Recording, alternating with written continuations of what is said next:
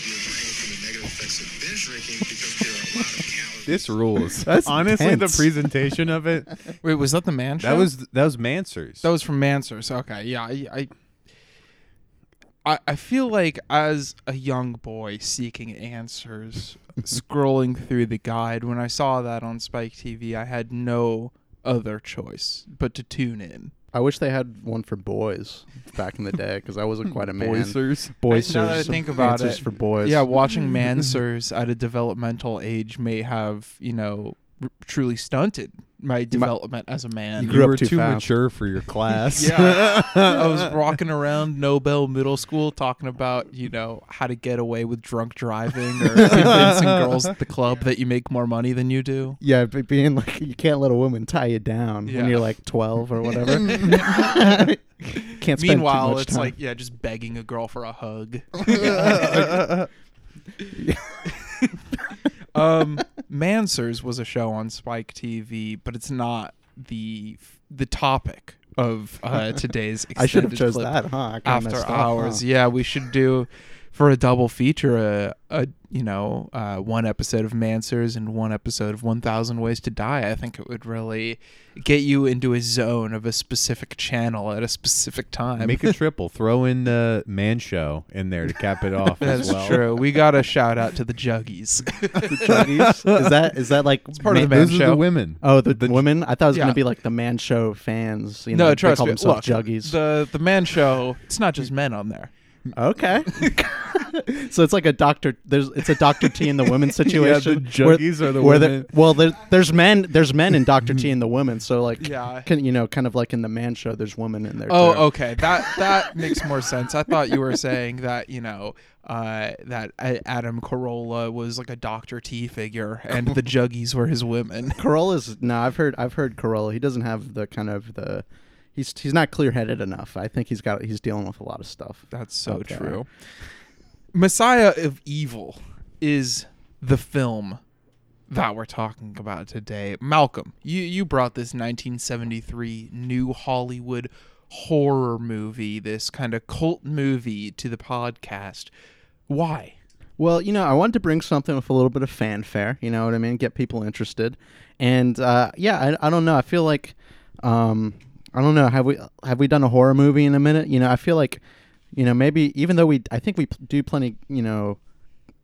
We cover plenty of horror movies. Maybe we should do some more. So I'm getting that to the mix. Yeah. And I didn't even really look up what this was about before I chose it. I kind of just its reputation was pretty high, so I kind of was just banking on that. But coincidentally enough, this is a movie about California history.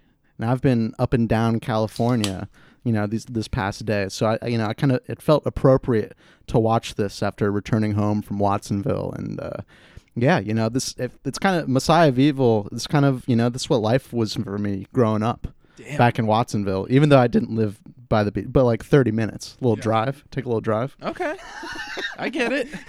You ever go to Point Doom now that you're out here? You ever go there? No, where's that? Point Doom is just next to Zuma. It's just like okay. It's I've been near there. it's pretty it's pretty funny in the beginning when the gas station attendant's like, "You want to go to Point Doom? That rundown dirt cheap little town." It's like you're just in the hills. You're 5 minutes away. It's not a huge deal. But I guess things felt a little more spaced out back then. You're not traveling from one beach to the next like people do now at the overcrowded beach towns of Los Angeles. Yeah, you know what? To go on just a small little tangent, when I was back home, I watched this another California beach horror movie back when I was home with my parents called like The Monster of Piedras Blancas, which means white rocks. And I guess it's like based on like this beach town near like, I don't know, kind of in between like the Central Coast and the, southern coast. Mm-hmm. But like kind of the same, not ttoo many similarities between those movies, but though, a lot of people saying like, don't go in that town because that town sucks. A lot of people because I love when, he's down talking Point Doom. He's like a lot of, boring people there. Or he's like down talking to people for not having enough hustle or something like that. Yeah. You know what I mean? They don't got anything going on there. He calls it a piss poor town. Yeah, It's yeah. like, hey man, they've got some nice houses. It seems like the place where this girl's going, her dad has a nice house. He's not a piss poor kind of guy. Well, maybe he is, in a more spiritual way, a piss poor kind of guy in terms of the haunting of his house. Let's get into it. This is a film by Gloria Katz and Willard Huyck. They are a writing and directing combo that also, outside of this, I guess, are most famous for their collaborations with my old friend George Lucas. They wrote the script for American Graffiti, they wrote the script for Temple of Doom, and they directed Howard the Duck. Now, I guess bridging this to the other side of New Hollywood, I guess George Lucas makes sense as that bridge to close that gap between something as crazy and freaky and radical as this to directing Howard the Duck. I think that, spirit of the love of genre movies, whether they be classic Hollywood, serials, or anything else, as this film seems to be inspired from a lot wider influences than just old horror movies. The New Hollywood movement, that I don't know, this kind of fits right in between the smaller independent radical productions and the blockbuster co-opting of those styles. I mean, I also think it's interesting that this is the first instance on the pod of husband and wife auteurism. Ooh, that's true. Like, very frequently, I feel like there's a collaboration where it's like both of them are not like sharing like director credit, but I think that, like, I don't know, adds an interesting element in collaboration, and I don't know, it's surprising that you don't see it more often. So, this young girl, she, as we said, has to go see her father. Her father lives in Point Doom, a beach town outside of Los Angeles. Well, in Los Angeles County, I guess. Obviously, it's a horror movie, so when she gets to the house, nothing is what it seems. There are some undead. That would be the monster here, would be a horde of undead, zombie-like freaks who roam about the town. In fact, these undead freaks were even labeled as the living dead in some releases of this film, which kind of got George Romero up into a big stink. And he was like, "Hey man, you can't use that phrase." The film was also released as The Undead in some markets, I guess. It's a film that seemed kind of all over the place in terms of release. It wasn't until later, like the retroactive releases, that seemed more, I don't know, clear cut and not just like, let's change, the title and the poster and the marketing to make a quick buck on this thing. Mm-hmm. I think after it had kind of developed its, little cult, it only grew from there. Yeah, I could definitely get them selling it from like a zombie aspect, because I guess, these people are essentially, zombies or whatever, these hordes of the beach town people. But what's really kind of like offsetting about this movie is how just kind of like disorientating like everything is, rather than like, I don't know, there's some pretty brutal zombie scenes, but it's like more just like scenes of characters walking around alone is where it really kind of feels in its like horror bag or whatever, because it's like, yeah, I feel like this movie has such a great attention to the atmosphere of everything and like makes it a priority to highlight that. Like, I feel like every setting we're in here, we get to know what it sounds like when it's like dead silent, or when there's not that much going on, and it's kind of like you're kind of just waiting for something to happen as these characters walk around. Yeah, I feel like it could fall into a trap of kind of surreal nightmare logic horror, where it's just like, oh, stylish shots of a person walking around a surreal environment. That can get boring. It doesn't get boring here at all, though. I think this is a film that operates in that mode wonderfully, because the imagery is just so expressionistic. And yeah, I don't know, the gas station scene, as we mentioned, just such a beautiful like shot of that neon gas station, kind of similar to John Carpenter's first segment in Body Bags, of course. He had to have seen this, right? Because maybe not. I mean, they're not that simple, but it is like, I immediately thought of that when when I saw the gas station scene. Gas station horror. Maybe it's something to be explored a little bit more. Yeah, man. Those late nights, pitch black environment, but you got the bright neon signage. It's a cool look. It's a cool look. But that's where we see our first kill from this horde of the undead. This guy who, smashes a guy with a car on a lift in the mechanics area of the gas station after, the gas station attendant got a little nosy, took a little look in the guy's truck bed, saw some nasty stuff. I would have minded my own business. There's a hot girl coming through trying to get some gas, and you're worried about this freak with dead guys in his truck. That is true. I think you're... She didn't have any money either. I think you're... wait a second. Not exactly where I was going. But she was going to find a way to pay. Regardless. Whoa. That's not where I was going. I was saying, kind of just, do your job here instead of, trying to, be Mr. Detective Columbo over here. Maybe you should fill up the gas and collect the money from the customers. Yeah, maybe that's why you got murdered. That's true. I saw this episode of The Shield where this lady left a baby at a gas station for collateral because she didn't have any money. It's just like... It was pretty funny. It was just like the whole episode, everyone just like the baby is at the police station. People are like, I'm going to kill this mom when she comes through. And then the bomb comes. And it's kind of like that Frasier episode where Frasier's babysitting his date's daughter, and the date like tells him about how much her mom sucks or whatever. Yeah. And he's like, oh, I have a mind to tell you, missy. Basically the same thing happens, but it's just like, yeah, no, I was at work. The babysitter fucking abandoned this kid at the gas station. And then they bring in some like 16-year-old girl and her boyfriend, and she's like, you see that guy? You don't get a chance with him all the time. You got to drop everything. I just thought it was a very funny episode. Oh God, I got so distracted there. What were we talking about? How did that happen? We were talking about The Shield. Oh no. Oh, because of the gas station scenario. Yes. Regardless, we see a great kill there, and yeah, this kind of operates in a mode in between the gory and the atmospheric. It kind of switches off set pieces, whether it's going to be an insane nightmare of a horde of people following you, these weird people occupying her father's house with the guy has like a British accent too, which I always hate, but like makes me uncomfortable in a way. Like I think in this film it makes me uncomfortable, like when American movies from this era just have like a British guy. Might be a bugger. They're creeps. Yeah, what are you British doing? people, British people, no. But yeah, I feel like once you get to the very gothic hippie house that her father owns with the abstract wallpapers and everything, the film is just stylistically, in its bag, I guess. Yeah. And you just have characters wandering through it. The CinemaScope frame is often obscured, like either halfway or like 2/3 of the way, kind of split.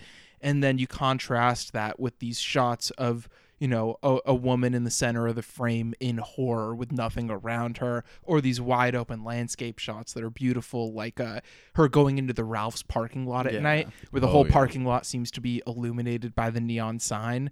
There's also like the overhead parking lot light, but it's just such a gorgeous, like high contrast shot. And I don't know, the use of color here, even the neon signs feel like it's the same material, like that, like very clearly paint blood that you see in movies like this. Even the neon signs kind of have that same color temperature, and I don't know, it all feels like a painting to me, which also speaks to the interior of that mansion, where obviously you have all these trippy matte painting type wallpapers, which really just distort the perspective of everything. Yeah, I think the colors in this movie, like it feels like every morning scene's like on the beach, and every night scene is like, in the town, seeing like these neon signs, kind of a lot of characters like going to movies or just grocery shopping alone, and then getting, caught up by the hordes of people.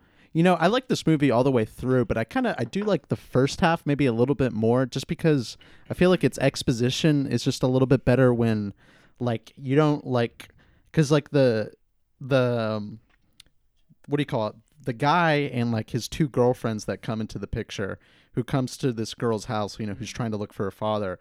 There's really no reason that they come there, and it's kind of like, it's kind of weird and strange, and you feel like the guy's going to be, maybe possibly like kind of rapey at first or whatever, and then that just kind of drops out, and that's not really a factor anymore. I kind of like how it drifts in and out of that, because it's like, at first he and his two girls that he brings along seem to be the opposition with these creeps on the outside.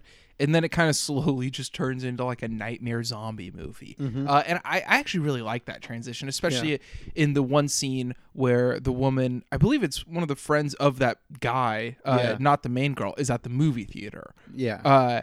That scene is just incredible. She goes to see like a Western, Gone with the West, I think is the title. And it just slowly transforms from like a kind of charming scene about being at a like very empty movie theater into just pure nightmare fuel as the house lights come up and you just have a white blank screen with her standing in front of it screaming, and then the reverse shot of like a full crowd of zombies basically. And that wide shot of just seeing people kind of, because she's standing in front of that, CinemaScope theater frame, and just seeing people pour in from the sides of the frame running to get her in that wide shot is horrifying. Like, so much of the best imagery in this has to do with color, but that one is just a white screen and just tiny people basically because it's such a wide shot, and it's wonderful.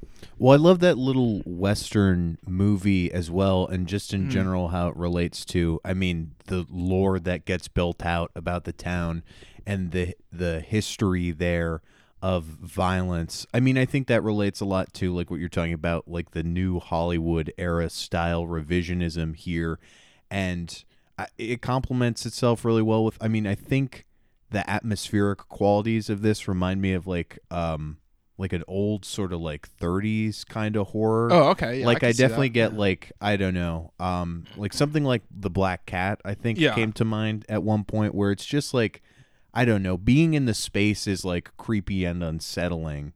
Yeah, you know what? Like, funny enough, like the sound design in this movie kind of reminded me of the sound design in Dishonored a little bit, where there's like the silent scenes are like, you do have, kind of like this silence to them. That's kind of a stretch maybe, but like, I don't know, just like there are just particular things in the sound design, like kind of how it's like a mostly silent movie, but like I like how every scream is like very kind of, it sounds very like individual. It has like its own like little like, I don't know, the screams are a little off key and like weirder than usual. And like during like the scene in Ralph's when one of the girls is being chased by that horde of people who are chowing down at the meat section, and like the sound design there, it's like you just get like a lot of like running footsteps or whatever, even though you could you see like individuals, like it doesn't quite match up to the tempo of everyone running, but like it's disorientating. So it's like it's effective in that. Yeah, I think the use of room tone and silence itself is like very key to building suspense and horror in this, and even just like abstracted horror where you don't know really what the horror is. But that Ralph scene definitely, oh my god, all those dudes just munching on the raw meat, so nasty.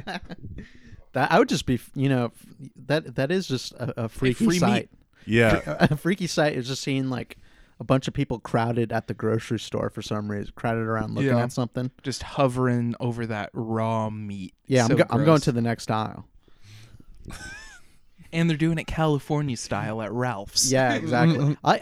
First in California. I feel like just the house that they're staying in, the father's house, and the artist father, and kind of like the kind of, I don't know, somewhat hippie type people that come to visit the daughter. It does kind of play on kind of like the low ambition people of like beach town or whatever, or like kind of someone who's happy just kind of doing like art in their house or whatever. And like it's fun, it's kind of fun seeing like horror within that realm, and I think it takes like the particulars of that and has some fun with it, especially towards the end when spoiler, I guess, that the father has to get killed. Yeah. And also we're going all over the place here, but to go back to what you said, JT, about the new Hollywood revisionism, she also goes to see that like bloody spaghetti western type movie at the Fox Theater, which I believe that's not the actual one, but across the street from the scene in Once Upon a Time in Hollywood, where Margot Robbie as Sharon Tate watches her, because there's 2 theaters there at that Westwood Plaza. Yeah. I think she goes in the other one, the Bruin Regal or whatever, and then there's the Fox. I don't know what these movies look, folks. Yeah. I woke up about 30 minutes ago. Sleepy. Sleeping on the job once again. The boys caught me. My reference points are not quite there right now. But just in terms of the landmarks of like a post Hollywood haunted grounds of movie going, you know. Mm-hmm. Yeah, and I think that this as a movie about a haunted ground is very successful and goes in some very nasty places, as we said, the grocery store, eating, and later on you get just like some nice combos of roaches and lizards. Mm-hmm. It's like like you go to the store to get bait for fishing. It's like, yeah, can I get a bucket of roaches and lizards, please? And just the nastiest bucket you'll ever see. I also enjoyed when the man we see at the gas station comes back around and, you know, gives that girl like a little bit of ride, and he's eating beach rats. Yeah. In front of her. That's repulsive. That is repulsive, but that is like in a very like kind of I guess it's like kind of like the one bit of comedic relief. I laughed a lot during Yeah. that scene. That was very funny. He was just eating the head off of a bat while giving her a ride. Yeah. Pretty funny to me. Pretty funny. And I yeah, love freaking girls out. Yeah. It makes me laugh. but as we said, there's also the Old West like flashback to kind of expose the history and the haunted, violent history of the town, and it kind of looks like that Western that was being watched earlier, so it's kind of returning to those old genre aesthetics. And it ends on a pretty bloody note. There's like a nice mix of blood and paint at the end, and then calling into mind the fact that they probably used a lot of paint as blood in this movie. It's a very gross combination of gore. Like I don't know, like even knowing that most of the blood in this movie was paint, when you see that clash of blood and actual paint in the art studio, whatever, it was fucking gross to me. There are a lot of images in this that really fucking grossed me out. No, that's a good point, because it is like the paint stuff. It really called the attention. I'm like, that's paint all over his face. Like that probably is just real paint he's in. Yeah. You know what I mean? And I guess that's maybe thinking more of like production aspect or something, but it is like, I don't know, there's something like scary about, you know, seeing this old man, you know, coating his face with lead paint. You know what I mean? There's something, you know, kind of unsettling about it, I guess, already within the movie. I love how it's shot too. It's kind of like his face isn't even like that clear in the photo or whatever, but yeah, it's just like, I'm concerned about the paint on this guy's face. I hope he didn't get cancer from it or something. But either way, it's well worth it, because it really is a sight. It's a sight to see. Suffer that for the paint art. more. Yeah, exactly. To speak more on the main setting, this kind of gothic hippie house, I do really love the fact that every single wall is just a mural, like a landscape painting or something. Not a mural. And there's one of them that's just like a Save-On's parking lot. And it kind of looks like the image of that Ralph's parking lot. And for those who don't know, Save-On's, I think most of them turned into CVS's, but there used to be a lot of them. I don't know. It just has that nothing more California than hanging out in the parking lot of a grocery store or a CVS. And I feel like the vibes inherent in that kind of like the burnout vision of like these are the images that are being called attention to, are like the perspective of hanging in the parking lot kind of, and at the beach and whatnot. And I feel like there's a lot of that kind of I don't know, it's not endorsing the lazy hippie lifestyle. If anything, it's showing it as being a horrific thing. But I think the film is attuned to that lifestyle in a very interesting way. I mean, I think there's sort of like a clash of the like hippie lifestyle and sort of the suburban aspects kind of being depicted as zombies.